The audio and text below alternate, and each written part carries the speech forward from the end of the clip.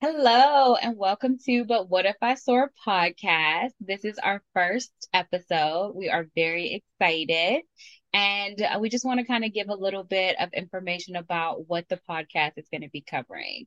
So, our podcast is going to be covering just life events in general and just how we maneuver through life because it has its ups and downs.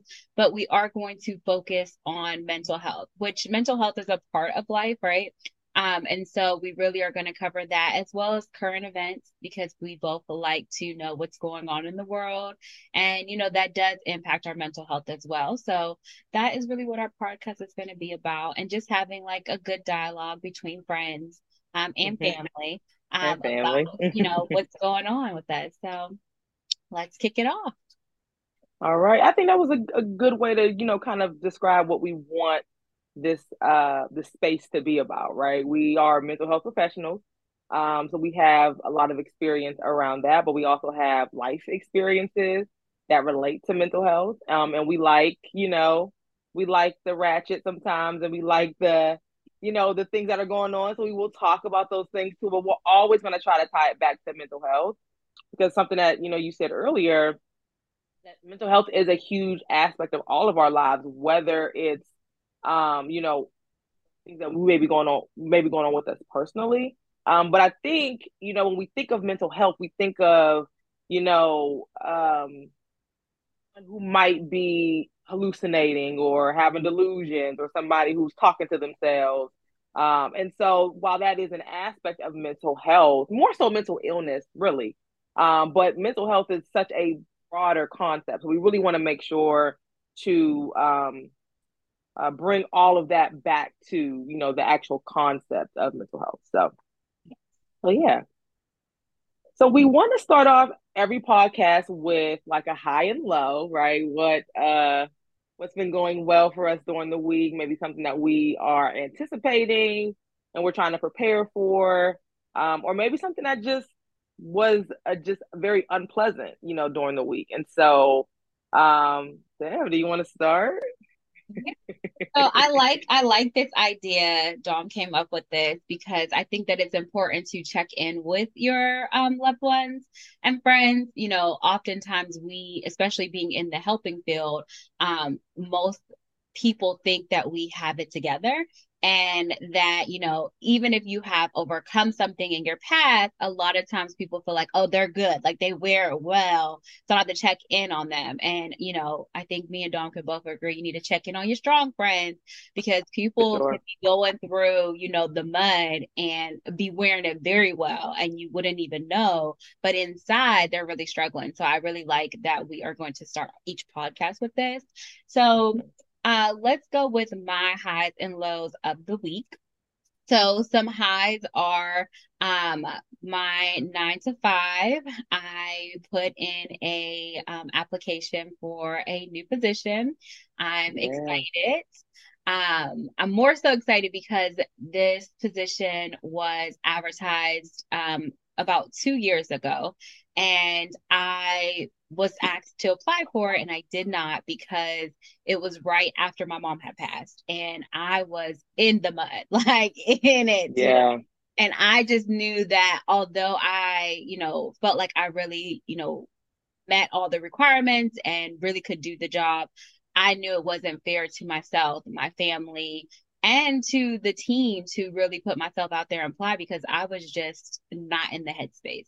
So now I am in a much better headspace and I am looking forward to, the interview, and I'm looking forward to put myself out there. I've done a lot of great work professionally, and I'm ready to, see where it goes. So that is my high that I'm Yeah. looking forward to.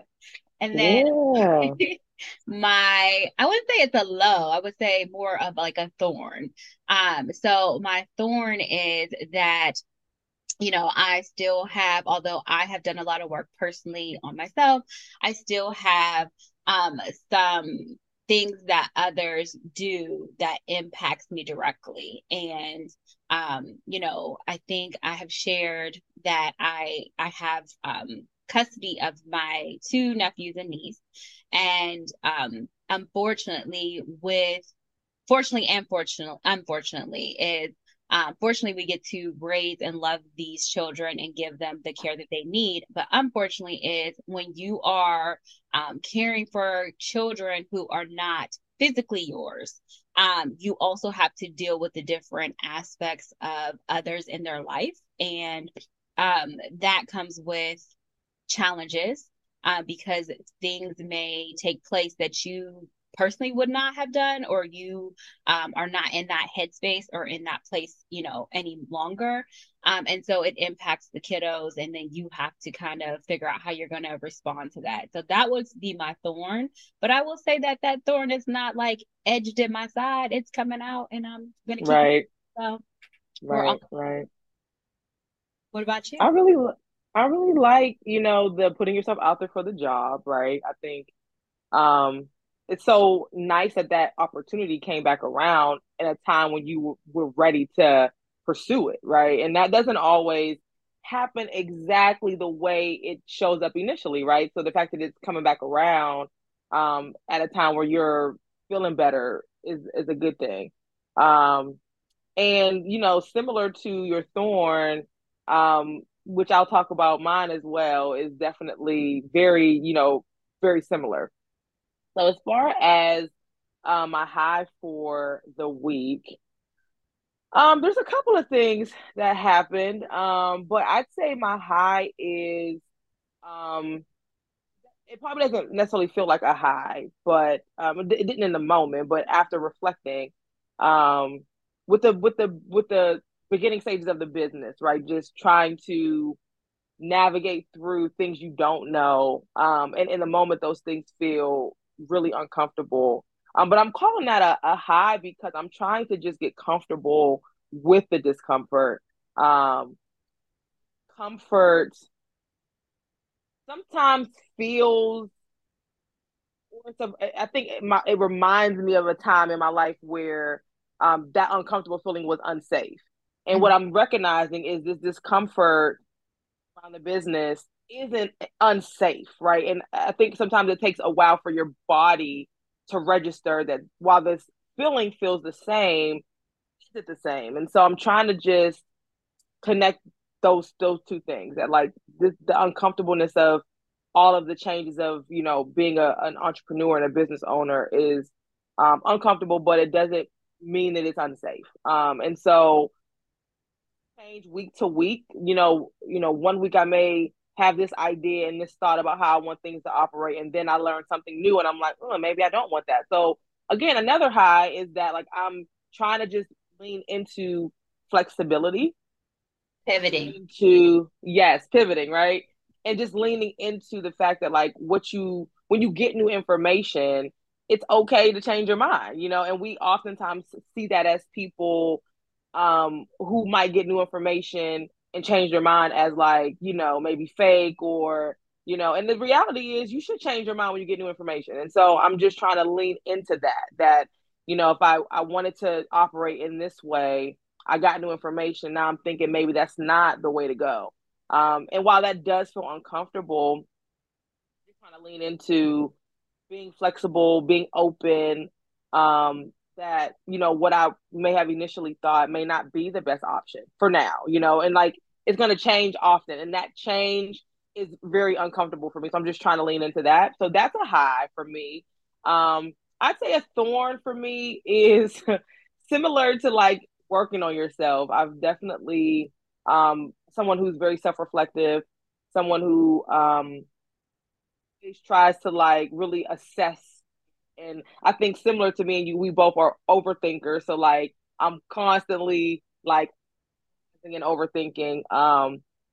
And one thing that I'm really struggling with the business is like trying to balance being a mom, a wife, and a business owner, and working a 9 to 5 while trying to start something new.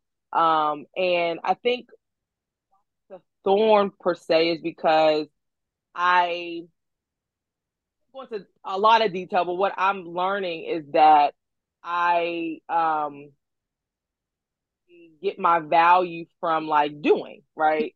Being a part of a system or a family where I'm doing this and I'm doing that. And while we're not super traditional here in this Flint household, um, a part of me that struggles with like knowing that when I'm like working later hours after working a 9 to 5, that like there's going to be a lot of things that are going to be rested on my husband's shoulders, and he can handle it. Like he's willing and ready to handle it. I'm struggling with Letting go. yes, and just recognizing that we've set up a routine the way that we set up a routine and a structure and a system, so that means anybody can step in and do it. You know what I mean? Like we've done a good job at doing that, and just trying to like remind myself that is this venture into this, being an entrepreneur and a business owner is part of my role, right? That my role isn't just doing the things that wives, can do, doing the things that moms can do. And that looks different for everybody, right? I don't want to necessarily generalize that moms and wives do certain things, but like the things that I get to do in this home as a wife and a mom, I appreciate, I love, I enjoy. And I had just reminding myself that like venturing into this is going to take you away from some of that stuff for a while. My therapist was kind of helping me kind of figure out that like even with a routine, things within that routine are still going to look different, right? So you might be scheduled for a 7 o'clock assessment. If they cancel, then you have that extra hour to go, spend time with your family or whatever. And so I guess I'm just trying to like figure out that like team being a part of a team doesn't look one way.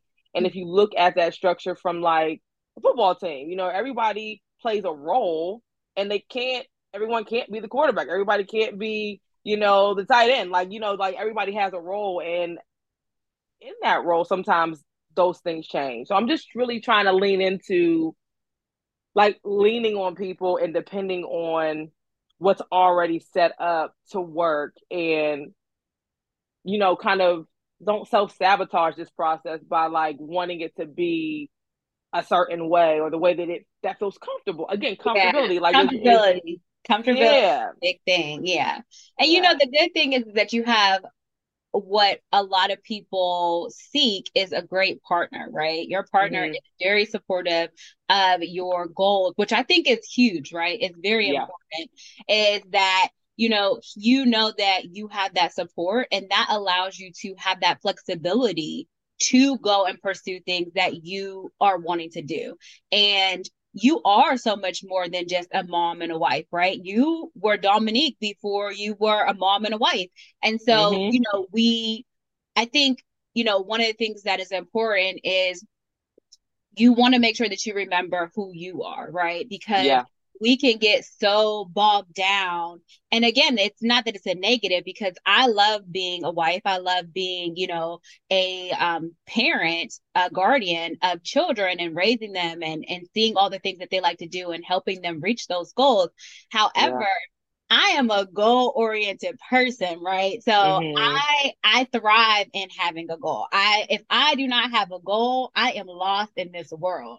And so I Yeah, have to also make sure that I'm feeding myself, right? I'm feeding the desire yeah, that I have, because if I'm not doing that and I'm losing who I am, I'm not going to be able to function as a mom or function yeah, as a wife in the capacity that I need to, because I've lost myself, right? And a part of who mm-hmm. I am in those roles is who I am individually, right? And so, like, I Yes, think that's important to remind yourself, like, you could be a killer mom, you could be a killer wife, but you also have to cater to yourself first. You have to feed yourself, yes, because if you're not feeding yourself, you have no nutrition to go and do these other roles. So I think like yeah, that's important. And I'm glad that you are thinking about that, and you have a great supporting partner, and that, like, again, what your therapist said, just because you take a moment to not, maybe you didn't do bedtime that night, doesn't mean that you won't do bedtime again, right? Doesn't right. mean that there won't be another bedtime. And he's still getting the bedtime routine done. He You're just is. having someone fill in for you, and that's fine. Like, Mm-hmm. you Right. need those experiences so that you can do the things that you want to do too. In the same way, I'm sure it goes with your husband. He has things that he wants Mm-hmm. to pursue as well, and you will play that supporting role for him too, so Yeah, he can achieve those goals. And I think that that's important, because you're also teaching your son what that looks like to have a good partnership, right? And that's absolutely. really Yeah, important. yeah. Yeah, that's true. And that's the ongoing work of someone who is, really trying to show up and be the best version of myself. And that's gonna look different, as the years go on. But in this moment, in this season, like I do want to be someone who um is modeling certain behaviors. And to your point, it is good for, my son to see, that daddy can step in and do the same things that mommy can do. And the thing is, it really is just me, because he's often like, I can do bedtime, I can put, I can do this, I can do that. And I'm like, no, Yeah. I got it. And so it's really about me just really like relinquishing some of that, uh those duties, and knowing that they can get done by other people. And it doesn't lessen my value, right? It Yeah. doesn't lessen, because I think that's the biggest thing too, is that we get our value from some of these things, and we don't, when we think that's the only place our value can come from, we close off opportunities where we can get more value in other ways. I'm constantly growing, constantly wanting to challenge myself. So who knows where else my value can come from? And so I don't want to limit myself by the only place my value can come from, because I know that that's not true, but I'm not really allowing myself to explore that if I'm just, again, stuck in, not wanting to let go, not wanting to relinquish some of these duties, and just kind of allowing myself to soar, you know what I Yeah. mean? To see where I was else gonna I could go, say being fluid. And I think, Yeah. that's a good segue into what this podcast is about, right? So when we were talking, we've been talking about a podcast for a while. Forever. And, I think every time we're around each other, we have these long, in-depth discussions about, what's going on in the world, or just talking about, social issues, talking about things in the mental health field, things that are happening with us personally, professionally. And we always are going in, like, even our husbands are like, all right, like, come on, we're at a party right Wrap now. it up. Wrap it You up. guys are talking about this really right now. But, Mm-hmm. it's just something that feeds us and we really like it. And so we Yeah. thought, because we love having these discussions, we love, talking about things, we really wanted to create a space where, as young Black professionals, we could have a safe space to kind of talk to each other about things that are going on. But also, we have a lot of expertise in these areas, right? And I think that that's also another reason why we were driven to begin this podcast, is we're starting to pursue our own personal endeavors, professionally as well, but also that there's a lot of people who are giving information to people who don't really have the expertise. And that can be problematic, right? That can be a concern, because people who, just because you have a platform doesn't mean that you are handling that platform in a correct manner, right? And so, what often we're seeing is people who have a platform talking about things and giving their experience to others, and that can really adjust or mess with people on how they choose to pursue something. So, if you hear someone who has a platform talking about their experience with a therapist, it can really stop someone from seeking therapy, right? And we both know there's tons of different therapists, right? I mean, I've been in therapy, the majority of my life. And I've had some great therapists, and I've had some therapists who may have been great, but they just were not great for me. And so I really didn't get anything out of the exchange, but that does not mean that therapy in itself is a bad thing or it doesn't work for me. It just means that, again, that therapist and I weren't able to form that therapeutic alliance to really do the work that was needed. And so I had to go elsewhere. I currently have a therapist who is amazing. And she is able to dig deeper, especially because I myself am a therapist. And so I know how to give people just enough to make them feel like, Mm-hmm. oh, this session was great. Like, she did a lot of work, and, you know, and And really you in my like, head, yeah, I sure did. I'm like, girl, that was nothing. Like, I gave you just the surface. That was nothing. But now I have someone who knows and calls me out on that, right? Like, wait a minute. let's go a little bit deeper. Like, I don't think we're there yet. We're not at the roots of the issue. We right at the surface. So I think like that's important, right? But again, if I would have gone off of some of my prior experiences and went and talked about that and really did a generalized idea of what therapy was, that could really impact other people who are looking to possibly get help or wanting to even inquire about it, to think like, I don't know, therapy just doesn't sound like it's for me.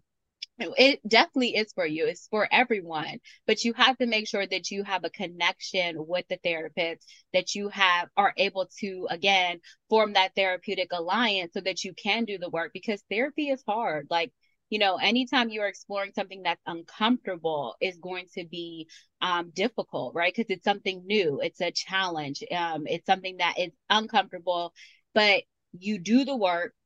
And if you found someone that you really are comfortable with being vulnerable, right? I think that's the big takeaway. It's being able to find someone that you are okay with being vulnerable with, because you're going to explore parts of yourself that even you have hidden from yourself, right?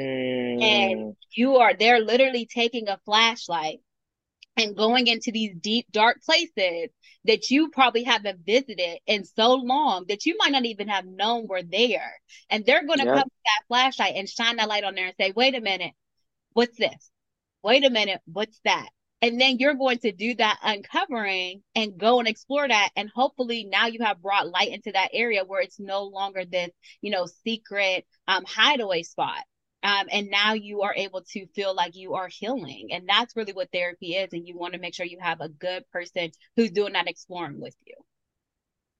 And who's also doing their own exploring That as an too. individual. Like I think the therapists that are really good therapists and there's so many aspects, and we'll get into this as we, continue, but there's so many aspects that can make a therapist a good therapist or just one who is not skillful, right? And I Mhm. think one way to really help sharpen yourself as a clinician is doing your own work. You know what I mean? Like if you're not invested in doing your own work, it can make it challenging because again, we're people, we're therapists, but we're people. So we often have moments where we've hidden things from ourselves and we've ignored things that we've experienced. And that can have an impact on how you show up as a clinician, whether or not it's intentional, whether it's in your subconscious, whether it's indirect, it doesn't matter. It can definitely have an impact. And so while supervision is very important for the clinical work, the emotional work that you need to do to kind of um, address some of your own challenges is not really appropriate for supervision. It's really appropriate for another licensed professional who can, again, help you because while you are a therapist, you are a human first. And so, I think that is something to think about when you're in this field and when you're looking for a therapist. What kind of work are they doing on their own to really, again, address some of their own challenges? Yeah, I think that's important, right? If your therapist is not working on themselves, because again, just because you have overcome some type of adversity or challenge in your life does not say, "Oh, I think you're at your max. You have hit the amount Right. of resilience that I feel like you needed to have, so I'm gonna leave you alone." No, life just keeps on lifing. And so, like, you Mm-hmm. want to make sure that whoever you are talking with, whether it be a therapist, whether it be, maybe you have moved on past the therapist and you're going to a life coach, you want to make sure that whomever you're talking with or a spiritual leader, that they have some type of background and they are doing the work on themselves so that they can help you as well. Because if you're not functioning fully, how are you going to then help someone else put on their mask? You can't, because you're going to be over there out Right. of breath like, wait, Right. let me help you out. And then I'm gonna pass out. And then I'm not good Right. for myself or you. So you want to make sure that your therapist or whoever you're working with, again, spiritual leader, life coach, or whomever, has on their mask, their oxygen mask, and then they're able to then put on yours. And now you guys can breathe together and do the work. But if they're over there huffing and puffing and looking for their asthma pump, Right. you can't tell me nothing about breathing because I'm wondering if you have another breath left. you know? Right. Exactly. Exactly. So, I think Exactly. that really is important to really, Hmm. when you think about forming a working relationship with someone, that you make sure that they also are doing the work. I think that that's important. Yeah. Now, I don't know how you ask that as a potential client, right? Because I don't know if, again, as far as disclosure goes, like, is it appropriate to disclose to a client that you're in therapy? But you can absolutely say, I am committed to continued work on myself or on being a therapist. I mean, there's ways that you can say it without too much away, because again, you do want to be mindful of that therapeutic relationship. And that even though, like, I know as a therapist myself, I never go into these situations with the understanding that I am somehow above the client, right? I definitely look at that relationship as like an equal relationship, but ethically, there is a differential in terms of power, right? And so you do just want to be mindful of what you share and how you share it, um, because you don't want what you share, especially if it's not in the best interest of the client. You don't want to share that information and it not be useful to them, like, because then you're just sharing it like this person is your friend and your client's not your friend, right? So you do want to be mindful of what you share and how you share it, but I think there's a way to share it without giving too much away, so that that client or potential client knows that you are to yourself and your own growth, and that's a continued process, no matter how old you are or what stage you're at in your life. So Yeah, I definitely agree. And I think it shows too, like maybe you're not able to ask that to your therapist or whoever you're working with, but it also shows if someone is doing the work, right? Because I have been mm-hmm. in therapy sessions where the person is sharing or showing an emotional response, right, to something that I'm sharing. And now I feel like it's awkward because I'm in this session and I feel like I am supporting this individual.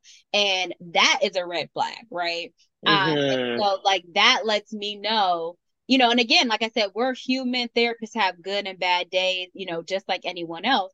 However, if you are doing the work on yourself, you're able to put that aside for that session, be present Yeah. with that individual, and then you check in with whomever you're working with to go ahead and Mm-hmm. unpack that, right? And I think that that's important. You put your baggage, again, like I said, life, that's what it happens. So maybe you put your baggage at the door. You go into that session, Mm-hmm. had that meaningful interaction, and you help that person unpack their baggage that they came into the session with. And then when you're done with that session, you can open the door and pick your baggage back up and then go and unpack it with whomever you have in your life that is helping you do that. But what I've seen and I've had experience with is sometimes that baggage has came into that session where I have my own baggage. And now I'm like, wait a minute, it's only so many Right. seats, so many baggage claims Right. in this place, and your baggage is taking up all of it. And now I got my bag on my lap, and I'm like, well, where do I was, Right. But and Right. that, Right.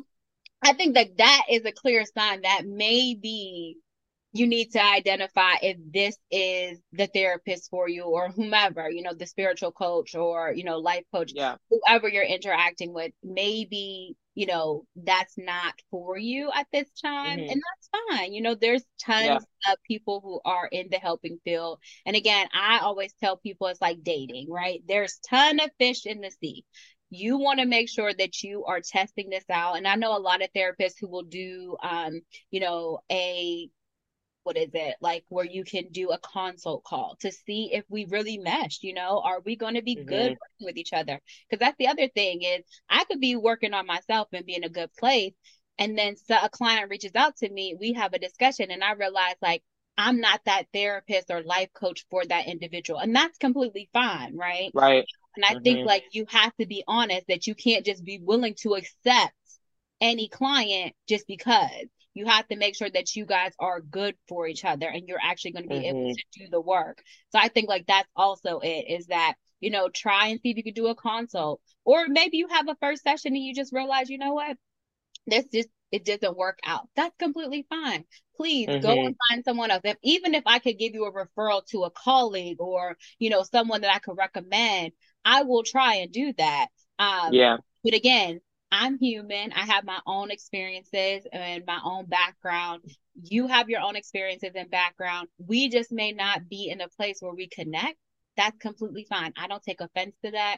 I'd rather you go and find someone who really can connect with you so you can do that meaningful work than to hold Yep. on to you. And now we both not getting anything out of it. And we're in a session for 45 minutes to an hour.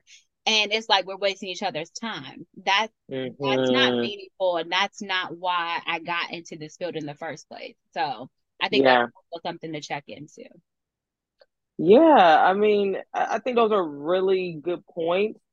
Um, I know someone, or I was communicating with someone who said that when they're looking for like a clinician, that they shop around. And I was like, I love that because I never even considered that. Like, it's a service, right? So if I was going to buy a dress, or if I was, if I was going somewhere to spend money, um, why wouldn't I shop around? You know what I mean? Like, why, and so when I heard that, I was like, oh, I love that. Like, I love to hear, that you are not just jumping in bed with the first clinician that you talk to, right? That you are like, I'm gonna spread around, do these, intakes, and really just see if there's a connection, right? Because I think that's important. I think both of us recognize that it doesn't matter. And statistically, studies show that, like, it doesn't matter the modality that's used in therapy. It doesn't matter how many years of therapy or how many years you've been a therapist.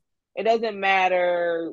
None of that stuff matters. What truly matters is that you've built a therapeutic alliance, and that you and that client, but specifically that client, feels connected to you. That um they really feel connected to you as a clinician. And so once you understand that, like, once someone is like, oh, I really rock with this clinician, I really feel connected to this person, I really feel like I could go there, because really feeling connected, and it speaks to like the vulnerability aspect that you spoke about earlier, is like, clients don't feel comfortable being vulnerable if they don't trust you, or if they don't believe what you say, or if they're just not connected to you. So it truly is a better thing for a clinician to say, look, I'll give you a referral if I'm not the therapist for you. Like, I'll help you find somebody else. I'm totally cool. It's totally okay, because I don't want to take your money if you ain't feeling me. Like, I need you to feel, I need us to do some work. And if you can't do that work with me, I'd rather you do it with somebody who you feel connected to, right? So I think that just speaks to, like, not taking it personal, and just realizing that it's about the client. And like, it's also, I don't want to be working with somebody who ain't feeling me. Like, it ain't a good feeling for me either, you know? No, it's not. And So if you've ever been in a session with someone and y'all not connecting, it is, and you're trying to, it's like pulling teeth, right? Trying to get out the little bit of information as possible. And it's like, by the time your session is done, you as a clinician are exhausted. You're mentally exhausted because you over there doing flips, turns, all types of things to try to make it work. The client also feels exhausted because they literally have tried to figure out how they can maneuver to give you just enough so you feel like the session is worth it. And they didn't get anything out of it. So now you guys have both ended this session, and it's like nothing was, accomplished. Nothing was accomplished. right, That client is feeling just as bad as they were when they first walked in. You are exhausted because you're like trying to figure out how you can pull information. And it's just like, it's not helpful. And what mm-hmm. I try to remind myself is, what if this was a loved one? Right. And I think that's something that I've always taken with me when I interact with people is, if this was my loved one seeking help, how would I want them to be treated? How would I want their concerns to be met? And with a loved one, I want them to get the best care possible. I want them to get fed what they need to get fed. And Right, if I'm serving, chicken and mashed potatoes and they're a vegetarian, I don't want them to be over there trying to figure out how they could just eat off of the mashed potatoes and Right. they don't have no substance. I want them to get their full meal. So I think like that's important. And that's something that I constantly carry with me is you want to make sure that you're treating people like they are someone's loved one because it could have been your loved Mm-hmm. one. And don't Yep. be so focused on, well, I need, clients. Yes, you do. But the other thing is if you are keeping someone who's not getting anything from that interaction, them booking, several sessions with you is not going to happen, right? Because they're not getting anything from it. So now you have tried to invest yourself in this partnership and they're not invested. So really was that, getting the 1 to 3 sessions worth it? No. And Right. they're also not going to tell anyone about you because they're not getting Right. anything out of it. So now that Right. word of mouth is not working either. Or what they're going to do is they're going to share that interaction with other people. And now that is going to turn people away from seeking your services because you did not Yeah. connect with that individual. So I think like those are things to definitely consider when you are creating a partnership with someone is to make sure that you both are getting some type of nutrition out of that interaction. That's really key. Yeah. Yeah. Yeah. And I think, depending on your comfort level as a clinician, you can just say, like, this ain't feeling right. I mean, like, do you feel it? I feel it. Do you Yeah. feel it? Because this just feels whatever feeling comes to you. I mean, I think that sometimes sharing that immediacy in the moment is also useful because you can you can dance around it and act like it doesn't exist, or you can just be upfront and say, "Look, do you feel it? Let's talk about it." You know what I mean? Yeah. Like let's figure it out together. And I think just having that kind of open dialogue regarding just the energy that's present, I think is important. And for many people who come to therapy, that's not been their experience. They've not had people who've been honest about, what the energy is like, that something just feels off. People, depending on their childhoods or like how they grew up, avoidance may have been the thing that they needed to stay safe. So really putting it out there and saying like, there's no hard feelings, but I'm feeling this thing and I want to know if you feel it too, and can we explore it? I think that's something that can be useful, especially if a client is unsure about their work with you and if they want to continue that work. So that's something else to think about. Yeah, I definitely agree. So while we talked about, kind of like the therapeutic alliance and relationship, I do want to go back to why we came up with the name of our podcast because I think that it's Yeah. important. Mm-hmm. And I think it also brings the humanity idea to us, right, as therapists. And Yeah. again, I am a life coach. And so, although I previously was a therapist, I am now moving into providing life coaching to individuals. And I think that one of the things that we found is that even with all the work that we have done, all the experience and expertise that we still have periods of fear, right? Especially when we are pursuing something new. And we are both currently pursuing opening up our own businesses. And, you are going to be doing therapy. I am going to be doing life coaching with mental health as an aspect. And there was a lot of fear there, right? A lot of the Mm-hmm. fear of the unknown, the fear of putting yourself out there, once again, trying something new. And we had numerous discussions about what we were feeling and being honest with our vulnerability, right? And it was, what if I fail, right? What if I put all this time and money and energy into this pursuing of a goal and it goes nowhere? And what we kind of talked about was, what if we could focus on the what ifs, right? Because there's a whole lot of them, right? A lot of them. Can't predict the future, but what if we soar? What if we find out that we are out of the nest and now we have these wings that are, huge that we never use because we allow fear to kind of drive us. And so that is where the name of our podcast came from is, but what Yeah. if I soar?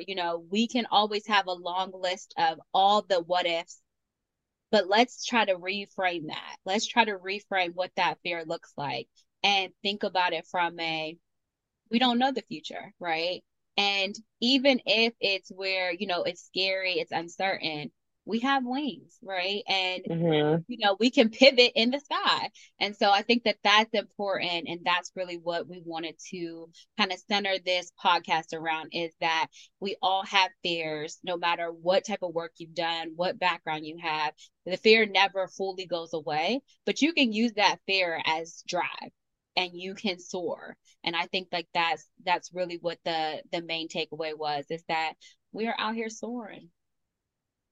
And we want that idea to resonate with the listeners, right? We want you all to consider moments where you felt like an imposter. Maybe you felt like you didn't measure up, or that you wanted to try this new thing, had this new idea, wanted to create this new thing. And you talked about all of the things that could go wrong, right? And to be honest, our brains are wired that way. We are wired to acknowledge or to see all the negative things that can happen first. And it's a defense that our brain has to keep us safe, right? And so when we're trying to be positive, that is that's a daily practice. That's a practice that you have to be intentional about, because our brains are just not wired to, see the sunshine and the rainbow and the flowers. Like, no, our brains are wired to see the lions, tigers, and bears. Like, that's what our brains are wired to do. And sometimes the new things that we want to try, the ideas that we have, the new things we want to explore in our lives, they are things we want to do, but they are the lion, tiger, and bear, right? And so it's really, we want our listeners to also to take away that you can focus on the negative, or you can focus on the things that could go wrong. We want you to reframe that as well, the same way we're learning to reframe that, and to think, well, what are some good things that could happen, right? What are some takeaways that we could get from this experience? Even if it doesn't necessarily go the way you envision, because nothing ever goes the way you envision. Doesn't though. What was some positive thing from that I learned, that I could take away for the next venture that and it doesn't have to be related to business. It could be anything in your life that you are just like, I have this desire, Yeah. but all of my fears are really impacting my ability to like push through those barriers and say, I'm gonna try it anyway. I'm gonna do it anyway. So Exactly. that's what we want the listeners to take away, is recognizing that you're doing what your brain is designed to do, and it's a practice to kind of um, move around that, and give yourself an opportunity. I couldn't. I'm someone who is always wrapped up in my anxiety, always like, I don't know if I want to try, I don't know if I want to do that.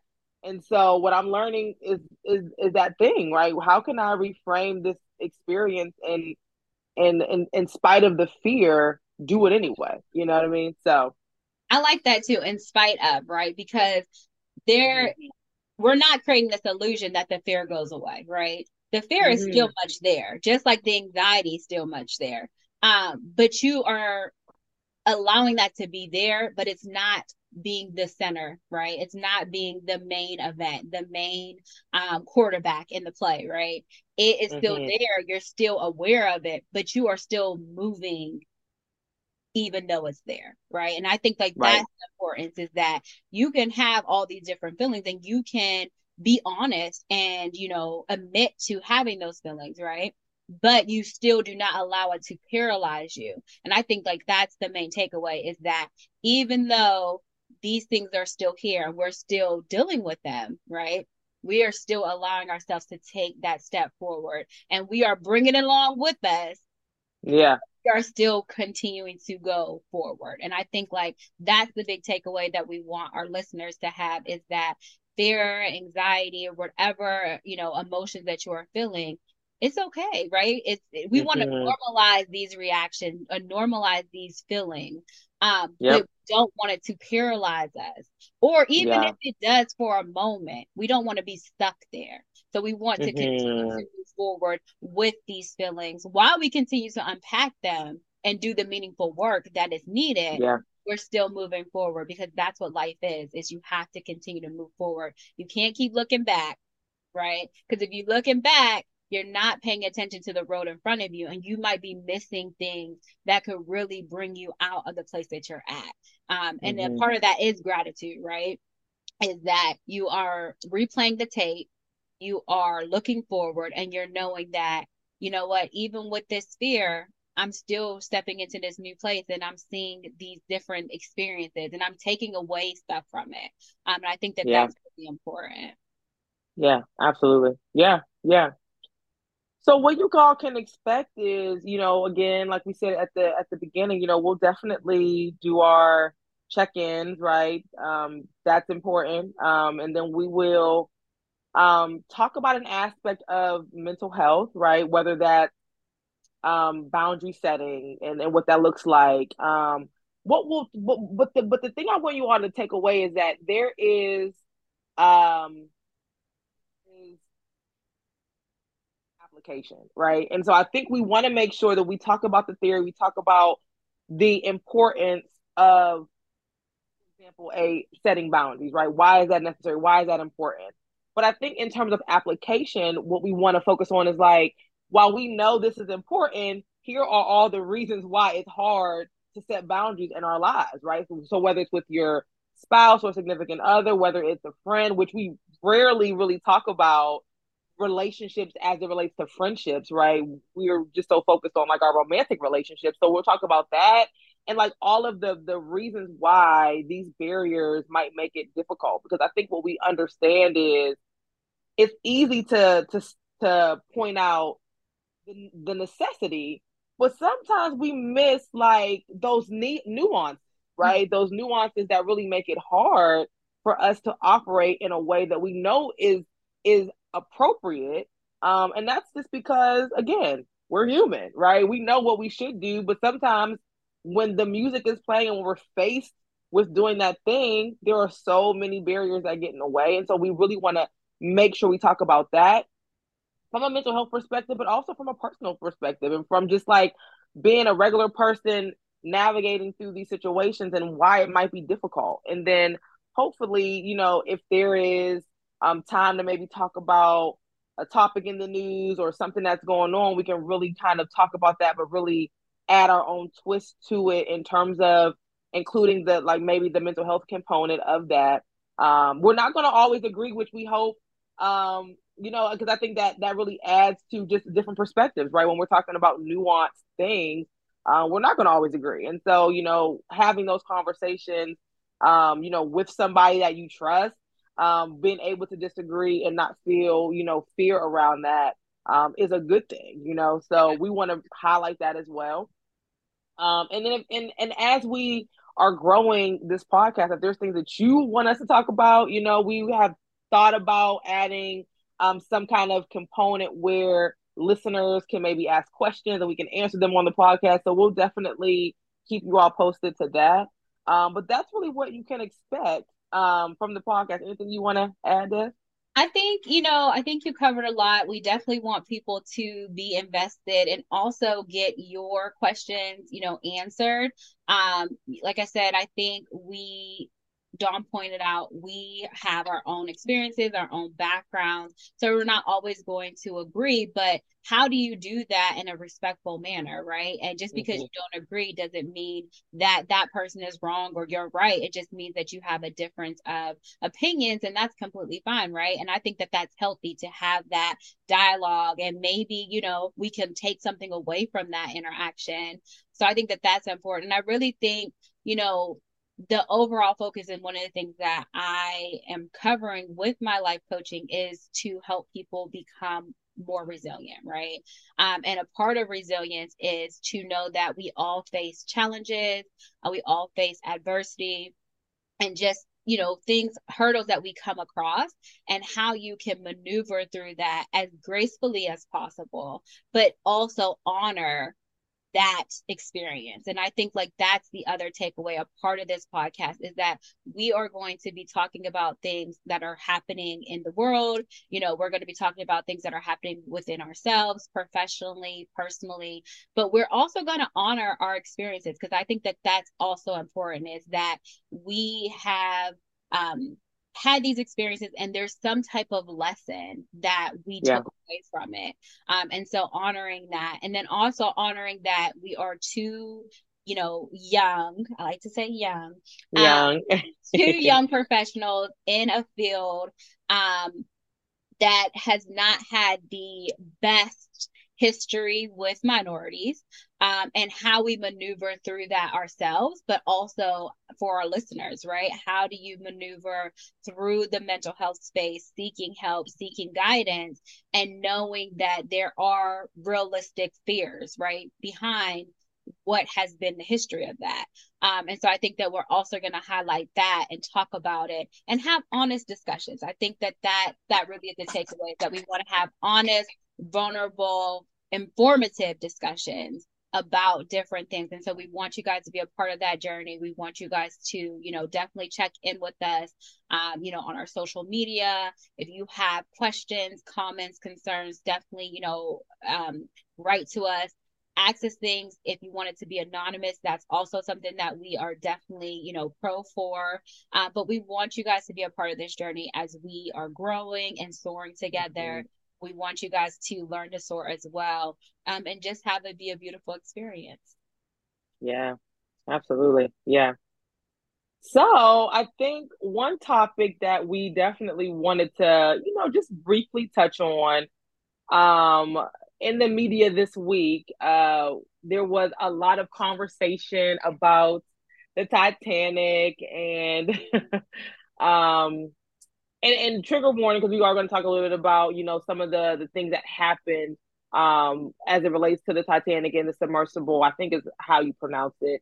And that there were also around the same time that this stuff was going on, there was also a story about migrants from Libya who were on in transition to Greece, and during their journey, 700 people or 600 people were on a boat, and it went down, and some people were recovered, but hundreds of people who were on that boat were not. And not a lot of coverage was given to that story. Lots of coverage was given to the story of the individuals who paid $250,000 or $250,000 to go to the bottom of the ocean to see the Titanic. And so as we were talking about maybe the first topic that we wanted to touch on, we recognize these two stories are very touchy and emotional for people, but there's so much that I think and that we thought was just very interesting about how these stories got highlighted, in what ways were they highlighted, who highlighted those stories, who didn't highlight those stories, and all of the discussion around worth and who is deserving of worth and who's deserving of resources being put together to recover you, and all these things, right, that I think are very interesting when you think about these two stories. So what kind of thoughts do you have about these two stories? So the first thing that came into my mind was, like I said earlier, we like to be informed on things that are going on in the world. And the way that the media covered these two different events, right? And a big thing that I think we talked about was that the decision to make these journeys by these different individuals, right? And how that was framed. So the ability to make a decision to go to the Titanic, right? Having the means to do so, versus making the decision to go on this journey out of necessity, right? And I think Right. like that in itself is a whole discussion, right? The Mm-hmm. me having the means to do something and then having to do it out of the necessity, right? Yeah. Um, and how we frame that. And I think, one of the biggest takeaways from both interactions, and when I saw, obviously there was a lot of memes around it, some of them Mm-hmm. funny, some of them more serious, a lot of different dialogue being around it. I think a big thing that was missing, and I did see some people covering it, but I did not see it as much from the media standpoint, was that you have individuals who had the means to go and experience something that the average person will never be able to do, right? And they are able to go and discover things, and experience things that are out of reach for a lot of people, right? Right. And I think for most people in general, spending 250,000 to go and have this experience, especially when there's so many people who are struggling to have their basic needs met, Mm-hmm. was met with a sense of, I don't want to say disgust, but a sense of just not really being empathetic to the loss of life, right? There's loss of Mm-hmm. life on both of these On ventures. both sides. Yeah. And I think that because of what a lot of people are dealing with, there was a loss of compassion and empathy for those on the venture to explore the Titanic. And but on the other side, I think that there also was a loss of compassion and empathy for the individuals who were trying to migrate, to Greece. And I think that oftentimes what happens is when we personally have not experienced or do not, kind of recognize what someone's journey is, it's kind of like a nuance to us. It's hard for us to have compassion and empathy for that individual because it's something that we have not experienced ourselves, right? And Mm-hmm. so I think that was a big takeaway from me on both of these things, is that you had individuals who were literally trying to go to a place for a better life, right? And then you had individuals who were, something was going on in their life where they wanted to explore something that was new, something that was exciting for them, and they decided to go on this venture. And the the drive for both of those things is very different, right? Yeah. One is taking a break from the, regular days of their life, right? Whatever. And I'm sure their life was much different than mine. And Mine too. the other one, again, having a much different life than mine, was trying to escape something. And I think that's the other thing, right? Is that they both may have been trying to escape something, but the Yeah. escape that they were seeking was very different. And how that Yeah. was covered has been very different, right? And I think that there has been more coverage on the individuals who lost their lives trying to pursue, um, this, new, exploring of a place that most people will not be able to visit. And then you had these individuals who were trying to escape something that probably left them in a fight or flight the majority of their life. Yeah. Unfortunately, in pursuing a different life, they both have, lost their lives. And I think Yeah. that was the takeaway for me, and just how people view these things, right? One is more deserving of coverage than the other.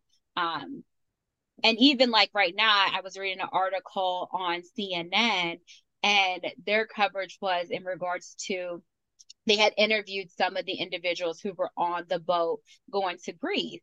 And, one of the takeaway was that they were saying, if the, lifeguard, or not the lifeguard, but if the, coastal guard would have left us alone, we would have been fine. All right. And obviously the Coast Guard has a job to do, right?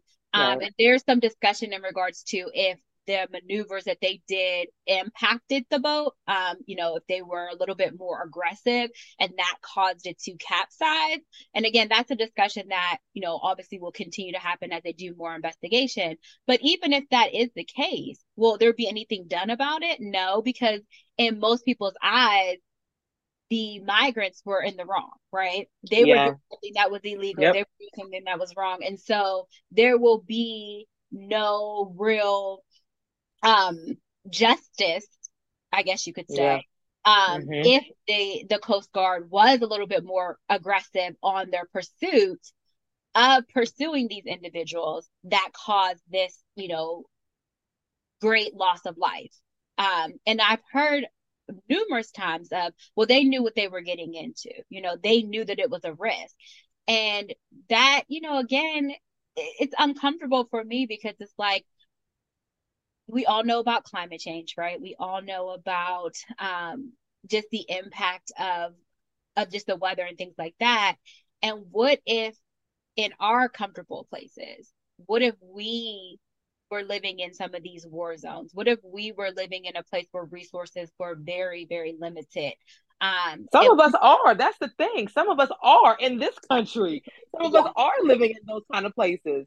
And so that, not to cut you off, but like that, some of us are. When we call this country the greatest country, but there are some places in this country that do look like war zones, And so it's very interesting that we, as America, as a nation, can even turn their nose up at other countries and the decisions that other people make to, flee persecution, when many of us feel that way in this country today. I mean, it was just a year, that the Supreme Court overturned Roe versus Wade 2 days ago. I mean, like, you can tell a lot about a country by the way they treat their women and the way they treat the people who are at the margins. And America don't really have a leg to stand on all the time, but they feel yeah, like they do, you know? yeah, And so that's the part that is so frustrating for me. yeah. I also think that that highlights another point, right? Is that as Americans, some of us have experienced adversity on a larger scale, right? And some of us, there's places in the United States that don't have access to clean water. There are places in the United States that do not have access to electricity.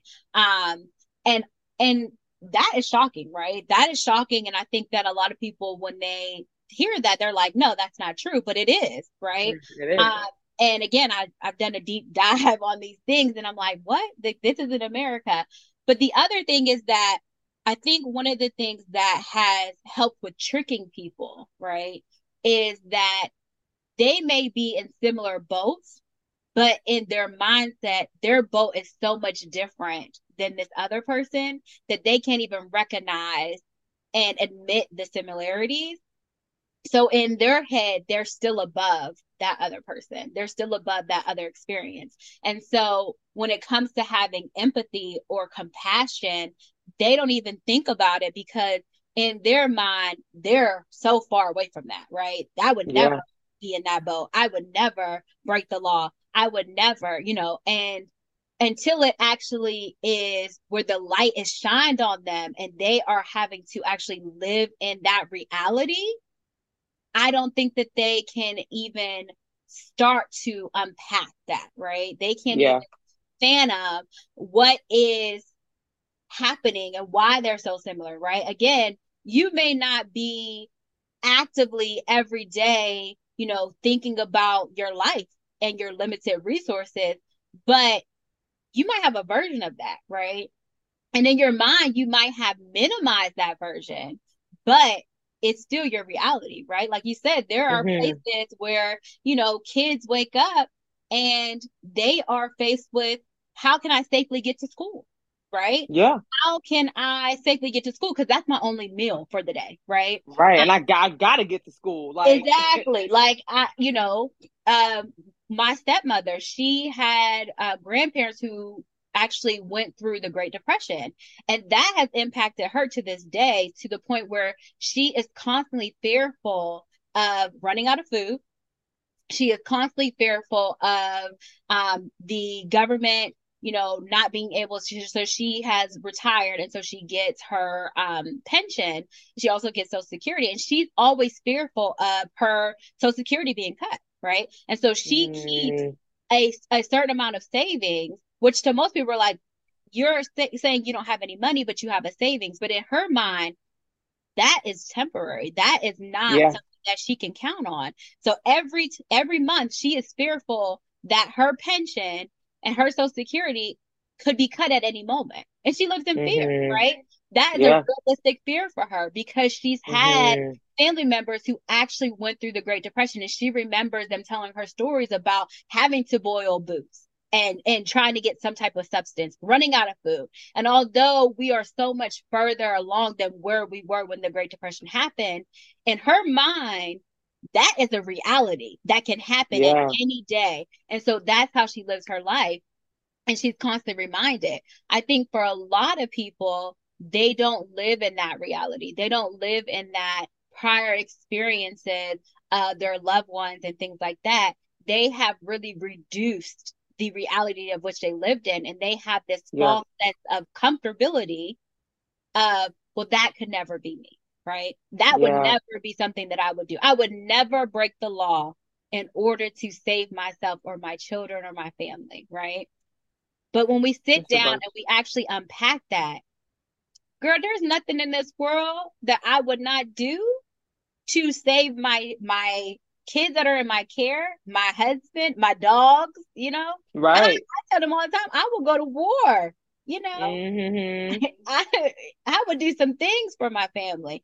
But Right. that's because I have a realistic conversation with myself. I know that we are all just one tragedy away from being in someone else's shoes, right?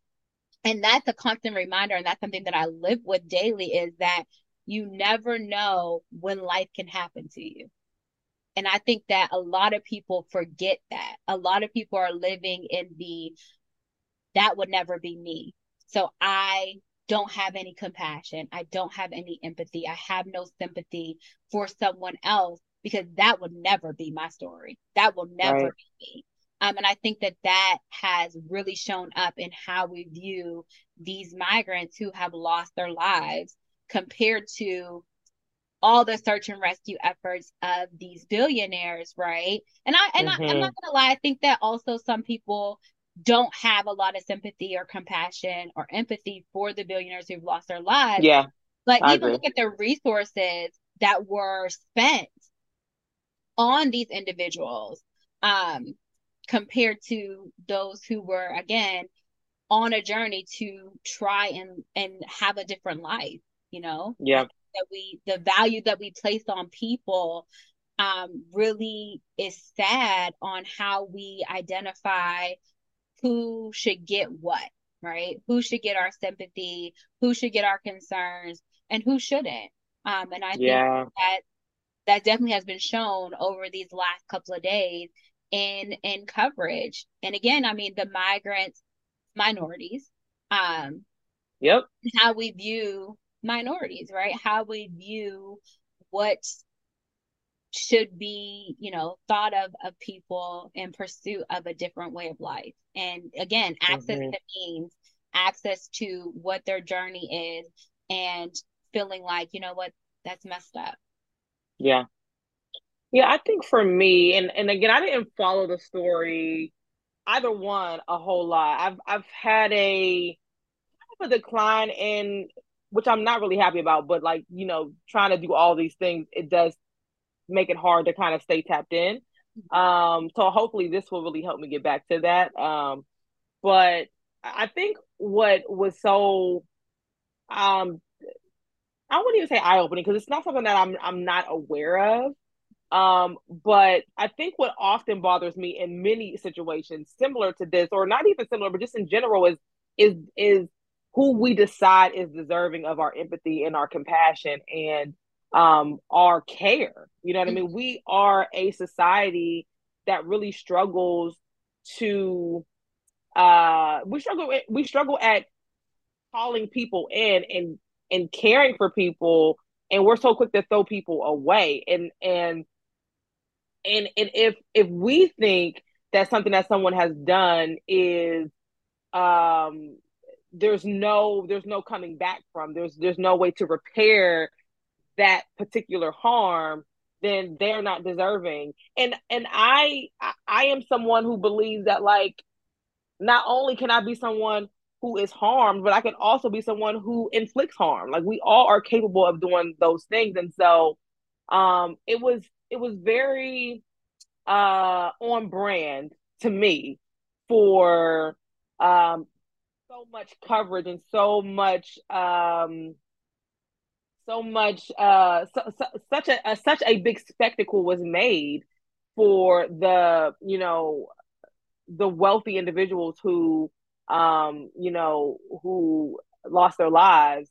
And not as much of a spectacle was made for the individuals who were, like you were saying, really trying to remove themselves from the quality of life that they are living. And what I think the biggest thing that frustrates me in these conversations is the lack of ability that imperialism has made on that. Like, how many of those countries who are seeking asylum or trying to get away have had their resources sucked from their countries by rich countries who have and looted and taken from these countries? So that's why I get so frustrated, because while you're pointing your finger at what you shouldn't do or what those people shouldn't have done, where's your understanding of what other countries who have wealth and resources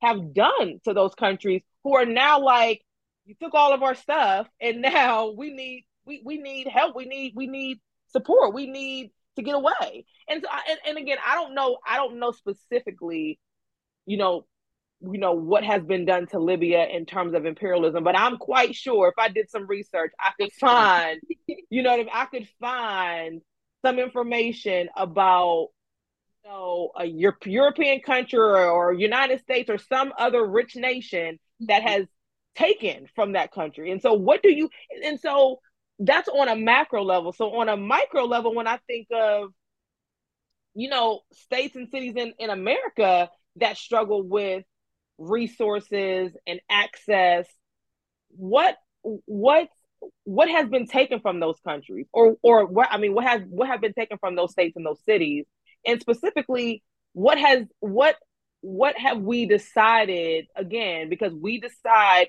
who is worthy and who is deserving of resources in a life, um a life filled with access to resources and just a quality of life. We've decided that places, in this country don't deserve resources. So we fund our schools that way. We fund our communities that way. We take from these communities who we think are just not deserving, who are not worthy of clean water in their communities, who are not worthy of, access to resources in their communities. Like we've decided that, these states, these cities, they don't deserve it. So I think that's what makes it so frustrating to me, is we always talk about the effects of things, but we don't ever talk about the causes. What has happened? What caused the effects to be the effects? I think it's a very disingenuous conversation when we don't, when we have conversations about all of the many evils of this country and of the world, but we don't ever want to talk about the thing that happened before, like what caused these things to be what they are, and what are we actually doing differently, right? Yes, So when that's we're talking, important. yeah, right, what are we doing differently? What are we going to continue to do the same thing for the next 40-50 years and then scratch our heads like we don't know why things aren't changing? Well, it's not changing because we are deciding that these things don't deserve our innovation, they don't deserve our creativity, they don't deserve us thinking outside the box, they don't deserve, I think the biggest thing is, they don't deserve a conversation with the people closest to the issue, Yeah. right? Like, we're making decisions about individuals who are seeking asylum or seeking a better life, deciding that these people are bad people, but Mm-hmm. we're also not willing to communicate with them and say, why was this your choice? What's Exactly. going on in your life and in your world that this was the option? Because I think, to your point, individuals were escaping things, but they were escaping things in a different way. Their means of escape were different. Their reason for escape was different. Um, And I also want to say, I don't get any pleasure out of making jokes and having, a laughing moment about these billionaires who died, because they also deserve our care too, I don't necessarily agree with, you know, the ways in which they've probably been able to acquire their wealth, but that doesn't mean those people don't deserve, care and sympathy and compassion. Like I still, because again, those people were victims of capitalism too. They just thought that they were on the other side of it. They thought that they Yeah. were in a place where they were protected, but they weren't. You know what I mean? And so, those are the things that I think really stuck out to me. And while I didn't follow these stories closely, I think the themes around these stories are what we see all the time. You know what I mean? I think you just can take out a story, but the elements of those issues are the same, and so that's always what is just challenging to me, because I don't know if we're getting to a place where we'll ever be able to reel those things back in and really start to have empathy for other people. And interestingly, the way that we've been taught empathy is like putting yourself in someone's shoes. But I read a book by Brene Brown called Atlas of the Heart, and she essentially, what they did was they researched 87 emotions, or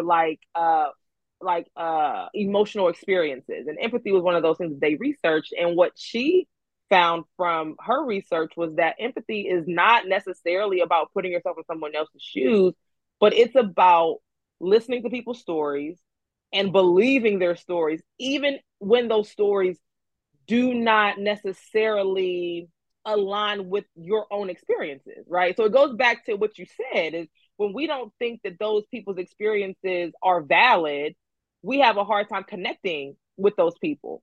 And so empathy is about believing people even when their reality does not align with yours. And like, how many of us can do that? How many of us struggle to do that? Why do we struggle to do that? What elements show up in those stories where you have this visceral reaction to not connect yourself to that experience? I think those are all questions that I think we should all ask ourselves when we are struggling to see people's humanity. Yeah. And I think another part of it is that some people have this idea that there always has to be a hierarchy of places for people, right? Yeah. And I think that there is comfortability in that, right? And that notion of I am here, this individual or these groups of people are here. And as long as that is never, interchanged, I am comfortable with that, right? Um, Yeah. and it allows me to find some type of comfort within the space that I'm in, to know that, yeah, it could be worse, but it will never be my reality, right? And I Mm-hmm. think, what you talked about is being able to, even though these are the current stories that we're hearing, we can always interchange those, right? And the thing, I was Mm-hmm. having a discussion with someone the other day, and I was saying, the thing that's so crazy to me is how we as Americans view migrants, right? When America is built off migrants, right? It's Right. Right. literally where all of these different people, some by choice, some by Right. Some by force. but all of them came from somewhere else outside of Indians, right? They were here first.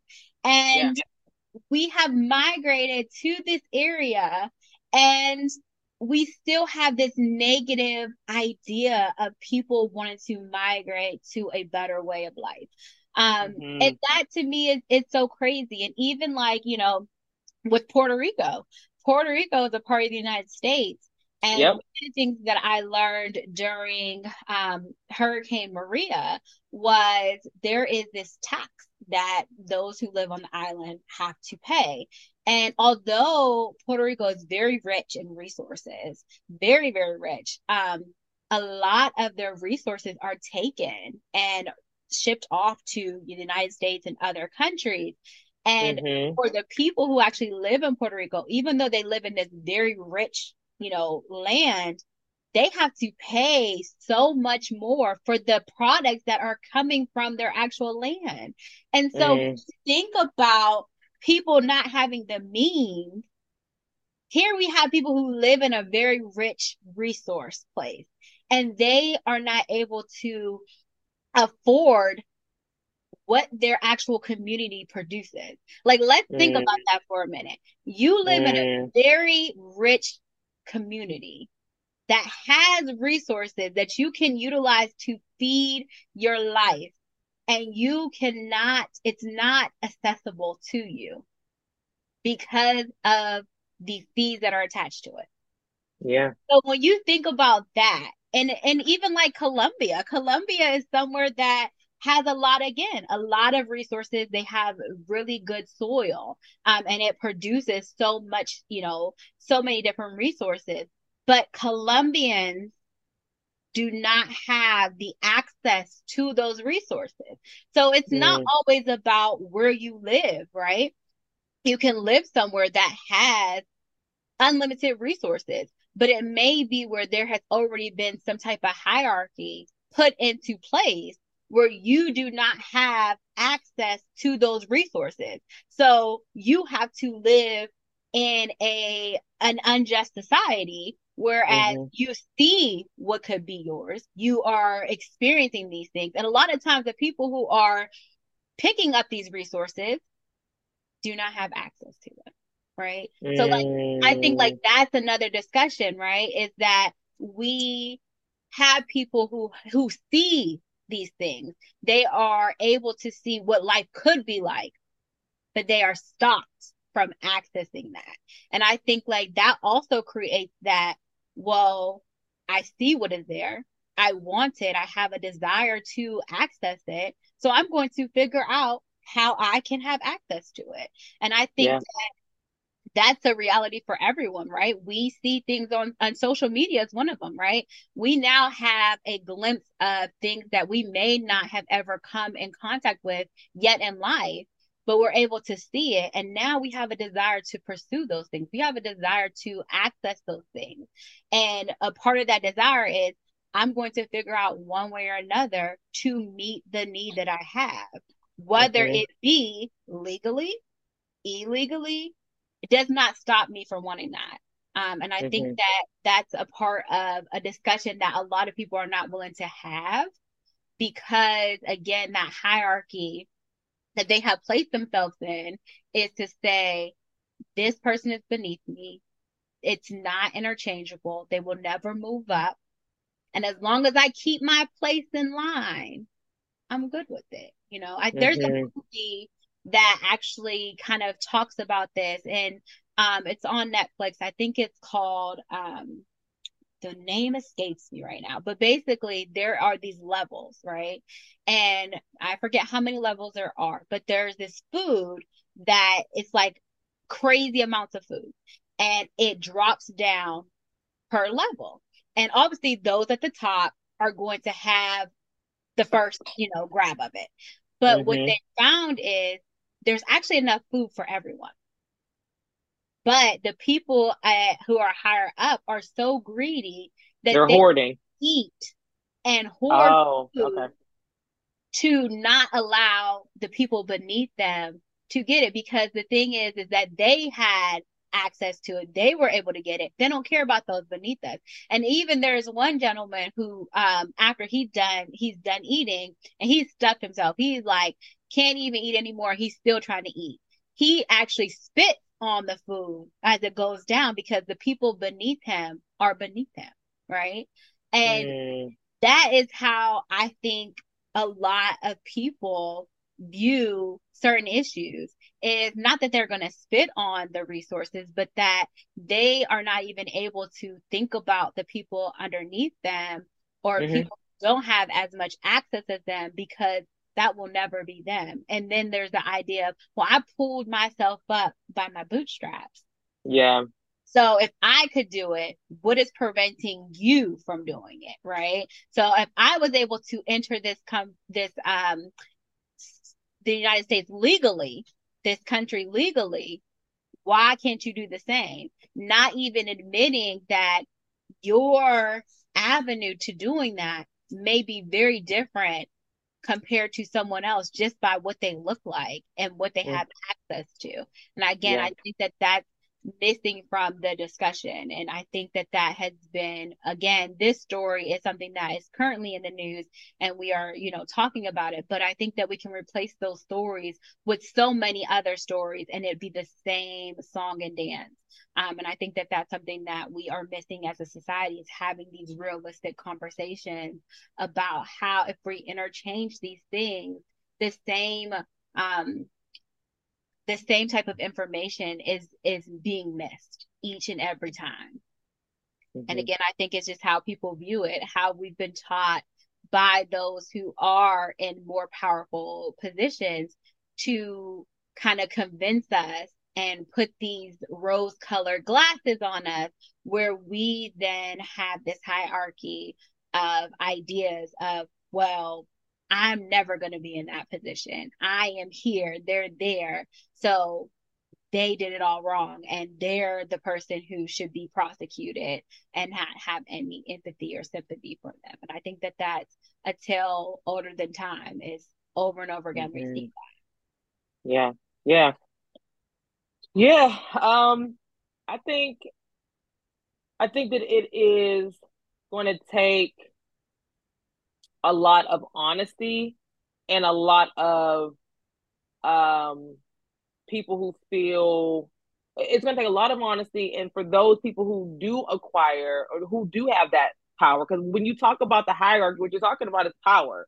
People have power, and in order for us to live in a society where everyone has what they need, which is true equity, that we have to be willing to lose something. And I think that is the challenge is what are we willing to lose so that other people can win, right? So that other people can have a life they're deserving of. And this kind of goes back to like what I was saying earlier in my thorn discussion is like people are deserving of feeling worthy just for their existence, not for what they produce, not for what they can provide you, what they can bring to the table. It's people are deserving of worth for merely existing. So how can we get to a place where we don't see those migrants as bad people or as undeserving of survival and of access to a life that is not filled with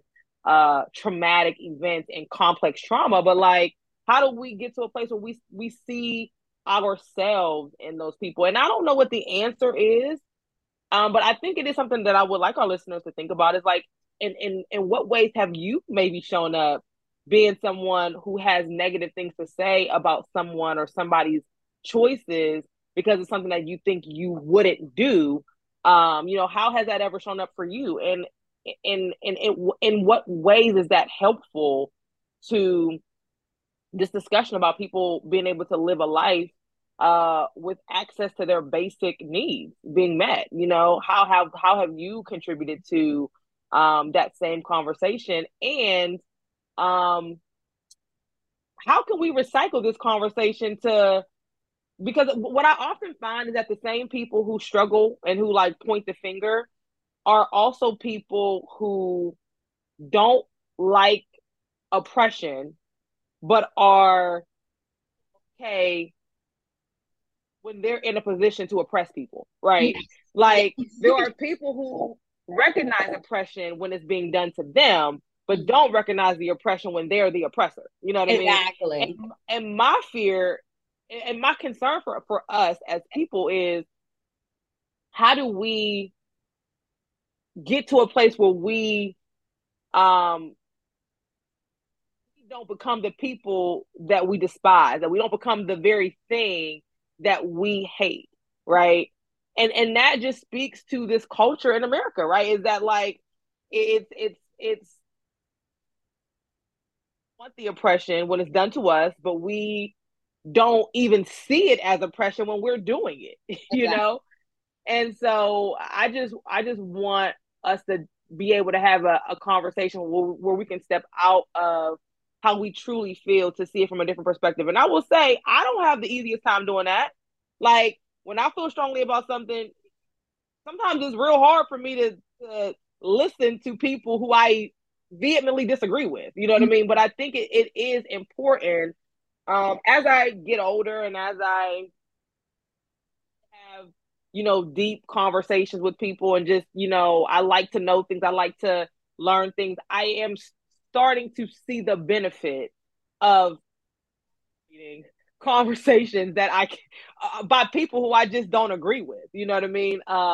So I think we owe it to ourselves as a society to really try to see where we could be contributing to some of the hurt that people experience, some of the pain that people experience, even if that's not our intention, Yeah. because we're all coming to these situations with our own life experiences, our own beliefs, our own values, and by design, we're not going to always agree. But how do we do that in a way that is respectful and that is truly honoring the other person's humanity, whether or not you agree with what they've done, but you're still able to honor that that person made a choice, with a certain set of certain set of circumstances, life experiences, beliefs, and values that maybe were different from you, but that's how they chose to live, and they still deserve to be seen. They still deserve to be seen. Period. They still deserve that. So. And I think a part of that, and I think where we begin with that, again, we don't have all the answers, but I think, and one of the things that I would want our listeners to take away from this discussion is, how can you validate someone else's experiences that you Mm-hmm. yourself may not have experienced, or Yeah. has not been your experience, right? But still honor that that is their experience. And I think in doing that, even in small steps, right? Validating someone else's experiences, even if that has not been our own experience, is really where this work begins. And I Yeah. think that it also teaches us, if we are practicing this, it also helps others to practice it when we are the person who is trying to have our experience validated, with someone else who is in our lives and we feel like we're not being heard. And I think there's power in that. There's power in giving someone that validation of telling their story, even if it Yeah. is not similar to us or similar to our own experiences, because it allows them to give space to something. And when you're able to speak openly and be vulnerable about an experience that you had, it gives you the power and the space to unpack it, learn from it, take something away, have some type of gratitude to then apply that knowledge for future experiences. And I think in giving people space to do that, it gives us our own space to do that. And I think that that's Mm-hmm. where we start out. That's what really should be the takeaway is, on a macro level, right? How can you take away something from other people's experiences, even if it's not similar to that experience that you have had? Yeah. It's very, very important. And I think, it honors that person, but it also gives you a space to honor your own experiences, right? Because we can have similar beginnings, we could get to the same goal, but our actual journey and path may be very different. Like, for instance, you and I both have degrees, right? We both have Mm-hmm. degrees, we both have licensure, but how we got to getting just our bachelor's may be very different, right? Mm-hmm. And to honor that, we can still celebrate each other having our bachelor's degrees, but we Yeah. also should celebrate that, what, our paths might have been very different on how we got there. And, it Mm-hmm. might have taken you 4 years and it might have taken me 7 years, but we still had the same goal and we still met it. But we also need to honor that path that we had to go through, that journey that we had to go through. And I think in doing that, it allows us to be understanding of others, but also Yeah. it gives us the space for others to be understanding of us. Because again, we are all one experience away from having, trauma, having some type of hardship or obstacle. And the more we practice validating others, the more others will allow us that same space to validate our own experiences. And I think Yeah. that's one of the takeaways I would like our listeners to have during this episode is, how are you choosing to validate others' experiences in your personal life, whether it be your loved ones, your friends? How are you choosing for this week to validate someone else's experience that may be very different from your own, but giving them space to speak and giving them the ability to have an interchange where they're talking about it and they're able to speak about it in a vulnerable place, and you believe them. Yeah. I Yeah. think that is the key to start to really see progress, is that, you know, we could talk about it on a large scale, right? And that's something that we definitely want to happen. But on a smaller scale, having these discussions with those around us, that's where change really starts, right? Yeah. It's each interaction you have with someone is a opportunity to ignite some type of change. Mm-hmm. We Yeah. and validating someone is so powerful. So, you know, this week I really want people to be mindful and proactive in validating others' experiences that may be very different from our own, but giving them space to be vulnerable and talk about it. Um, and also allowing yourself to have space as well to validate your own experiences in your journey to whatever you're pursuing. I think that Yeah. that should be also a takeaway from this podcast. Yeah, I like it. So I just had a thought that I think I want to add to the end, where we just give one idea of how we're going to soar for the next few weeks. I like Since, that. that's something that we're really trying to um, make sure that we pursue in spite of some of the fear, right? So we'll talk maybe one way that we think we want to soar this week, but we want you all as listeners to take away that too. So you know, we're still trying to play around with how often the podcast will be out, but we think we want to do twice a month. And so on those off weeks, what are you doing to make sure that you soar in one way or another? And so I think for me, one way that I want to soar is by um, just finding ways to get out of this need to control. I thought I was getting better, but maybe I'm not. So, so just try to find ways to get out of a routine or get out of what feels comfortable and get out of this need for things to go a certain way. And just utilize my resources around me, right? I have a great support system, and I think it's important for me in my growth journey to get more comfortable with utilizing the resources around me. So whether that's my husband, whether that's the friends that I have, whether that is mentors that I have, I just want to, um, you know, get comfortable with relinquishing some of these ideas that I have, and letting my support system support me. So that's one way that I think I want to try to practice soaring for, the next couple weeks. I like that. I think way I am going to soar is, and this is one thing that I have tried to practice throughout my life, is I am going to continue to practice gratitude with whatever Yeah. experiences come my way. I think, you know, right now I am, you know, again, starting a business.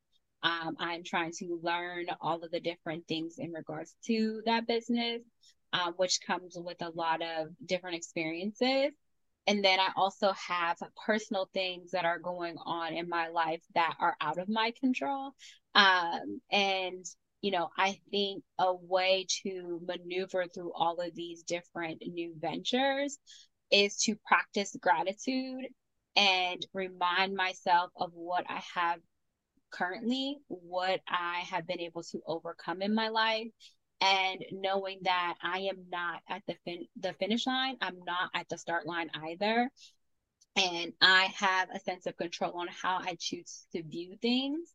And every obstacle that I come across, I can either view it as, oh, here we go, like once again, or I can choose to practice gratitude and be thankful for that opportunity, but also be thankful that I'm facing this obstacle or opportunity with the knowledge that I have gained from my prior experiences. So I'm not going in it as someone who is inexperienced or someone who is like an infant right into the world. And so that is the way that I'm going to choose to soar, is to continue to practice gratitude, continue to remind myself that this too shall pass. And, you know, in order to celebrate the sunshine and the rainbows and growth, you do need to have water, and it can nurture Mm-hmm. you, and you need to have sun and water. And that is something that I am choosing to focus on, that, you know, I'm okay with the rain. It does not last forever. And even if it, Mm-hmm. you know, is kind of like a monsoon at the time, I Mm-hmm. am equipped with a raincoat. I'm equipped with an umbrella. I'm equipped with rain boots. And if I need to, I have shelter. And so that is what I'm going to choose to focus on for these next coming weeks, is that I have the tools and the resources to get through whatever I am facing. And it too shall pass. So that's Yeah. choosing. Yeah. Yeah. So before we go, let's plug our businesses, because we really didn't do that a whole lot this episode. So um my business is Free to Be Counseling Services. It will be to provide individual counseling to Black women who struggle with anxiety, stress, people pleasing, boundaries, self-trust, and just living an authentic life and really wanting to help Black women do that. And we can spend more time talking about that, but you know, from some of the conversations that I have had with Black women, it's just been challenging for them to find another a Black therapist that they can connect with and they can show up as their full self with. And so that is why I decided to start Free to Be Counseling Services. I'm licensed in Pennsylvania. I'm a licensed professional counselor. So if you know anybody who struggles with those issues and are looking for a dope counselor, you can go to my Psychology Today. I have a Facebook and an Instagram. I'm more active on Instagram right now.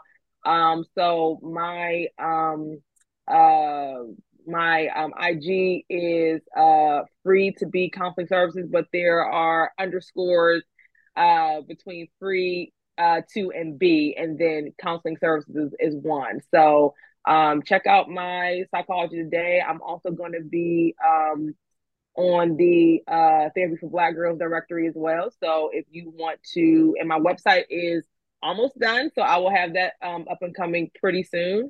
But yeah, check me out. And if you have, you know, if you know any Black women who are looking for support, and send them my way. Yes, she's a dope therapist. So definitely hit her up. And my service is called Social MacGyver. My website is up, and my I do have an IG, a LinkedIn, and a Facebook page. On, like Dom said, I'm more active on my Instagram, which is just Social MacGyver. And I am providing life services, life coaching services for young and middle-aged women who are dealing with like just life challenges, and wanting to build their resilience, wanting to build their self-confidence, learning to advocate for themselves, and just learning how to ignite their inner social MacGyver. It is something that I'm very passionate about. I am a certified life coach. I also am a licensed social worker. However, we will not be entering a therapeutic relationship. I do have resources on my page if you are looking for a therapist that you are able to access. Psychology Today is one of them, connecting with your insurance. I do like to tell people that although I am licensed, I am not going to be doing a therapy relationship with you. But a big focus is just kind of helping people ignite different hardships and obstacles in their life, and coming with innovative ways on how to do that. I'm someone who is a firm believer in, from personal experience, I feel like there is not any type of obstacle that you face that you're not able to come through. I think do I think that the journey is challenging and hard? Yes. I am not someone who's going to make it seem like it is rainbows and butterflies, but if you are truly willing to do the work, you're truly willing to go through the mud. I'm someone who will go through the mud with you, and we will be able to come out the other side. And then you will take that knowledge that you gain from that experience and be able to apply it for future experiences. Because again, just because you have healed or overcome something does not mean that life now says, all right, we're going to put a placeholder here. They're good. They showed us who they were. We're going to leave them alone. That's not true. So I want women who, you know, are going through grief, loss, just in an unsure place to please reach out to me. I have a lot of expertise and also personal expertise of just going through different struggles and being able to come out the other side. So definitely, you know, reach out to me. Or Dom, whatever you are wanting to pursue. And even if we are not able to assist with you, we definitely can connect you with other resources. Like we said, it's important to have that therapeutic alliance. So we do want to make sure that the individuals we're working with, we are a good fit. And if we're not, no hard feelings, we can definitely refer you to some others who might be a better fit for you. But we just really want to normalize reaching out for help and knowing that life gets heavy at times and you don't have to take it all on your own. So definitely, you know, reach out to us. We also have a Instagram for our podcast, which is But What If I Soar, all one word. And, you know, please reach out to us, message us with any questions, comments. If you have anything that you are wanting us to cover in our ongoing podcast, you know, please reach out to us. We love to hear from you. And again, like I said, we're on this journey together. We are still uncovering things personally, professionally, and we are looking forward to soaring together. So, Absolutely, absolutely. Well, that was a wrap for the first episode. I hope you guys come back. You know, look forward to again more content around mental health, but definitely content. Always our goal is to always connect it back to the mental health aspect. So we hope that this was enjoyable for you, and we hope to see you back in a few weeks. yes, and we will have a link to this podcast on Apple as well as on Spotify and YouTube podcast. And we will have like a snippet of this episode on our actual Instagram, which is But What If I Soar. So again, you know, definitely check the different social medias for us. We will continue to come out with different content. And we're here if you have any questions. Absolutely. Until next time.